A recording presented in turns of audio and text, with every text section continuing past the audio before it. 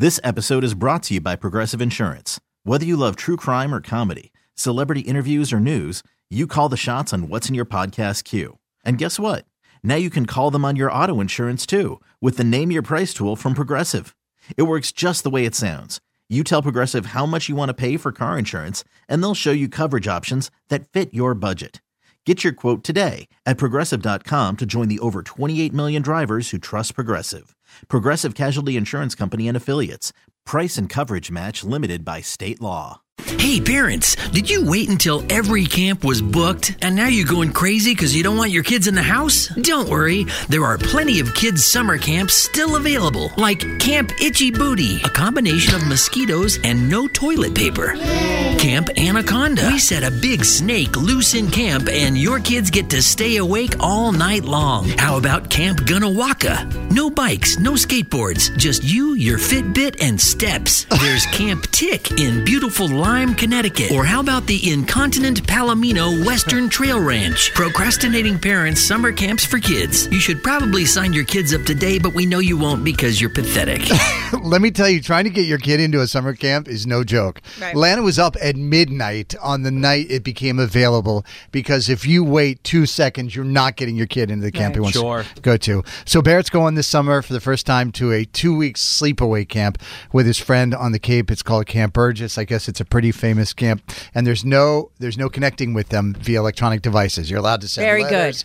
Good. You're allowed to do one drop at some point during the camp where you can drop off a goodie box or whatever. Mm-hmm. You're not allowed to see them though. It's like how camp is supposed to be. Yep. Yeah, it's back in the day. I'm not lying. I'm a little bit sad. I'm gonna miss the kid. He's in my life every day, and then for him not to be in my life for 2 weeks straight. Do you remember when he didn't text back one day when he was at the lacrosse camp? But you know where he's going to be. So. Well, I know where he's going to be, but I'm still going to miss him.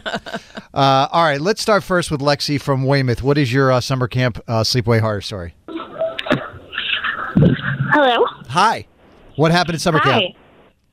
So when I was in middle school, I went to a week-long sleepaway camp, and some mysterious person that we still don't know to this day got dubbed as the secret pooper. They went into every single one of the girls' cabins at some point throughout the week, did their business, and left it for everyone to come back to the lovely smell. No. Oh, yeah. Ugh, gross. So traumatizing. What is wrong with people? The secret pooper. It's a good name. Dun, dun, dun, dun, dun, dun. Lauren is from Air. What happened at sleepaway camp?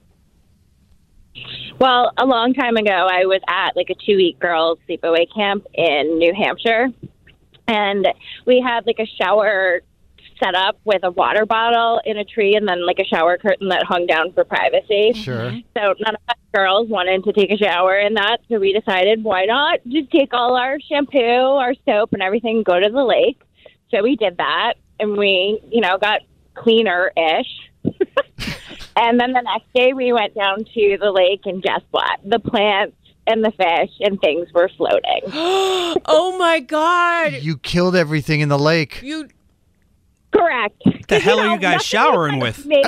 I don't know, but apparently shampoos and things are not necessarily biodegradable. Or good to get in the fish's gills, apparently. Oh, my God. Camp Dead Fish. Oh, my God, that's horrible. Carrie's from Bridgewater. What happened?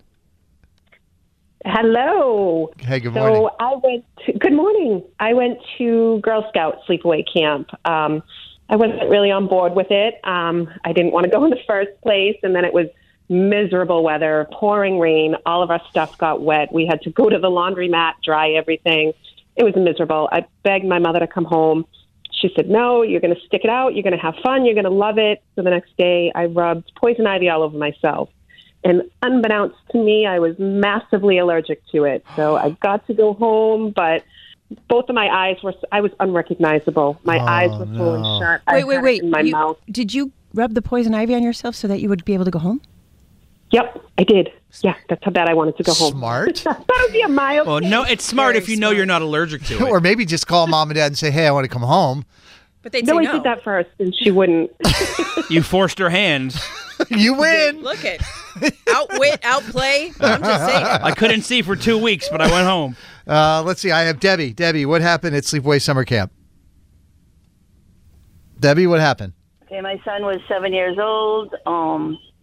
I was sending him the same time his sister was going, his older sister, so that he'd have someone there familiar with him. When the boys had to go to their camp, my son started crying because he was very attached to me. And he wouldn't stop crying. Finally, one of the teenage counselors turned around and said to him, "You can't have your mother. Your mother's dead." What? Yeah. He killed you off? True story. How old was your son? So my son was 7, and he kept crying. Finally, they called me. So about 11 o'clock at night, we headed to camp to pick him up.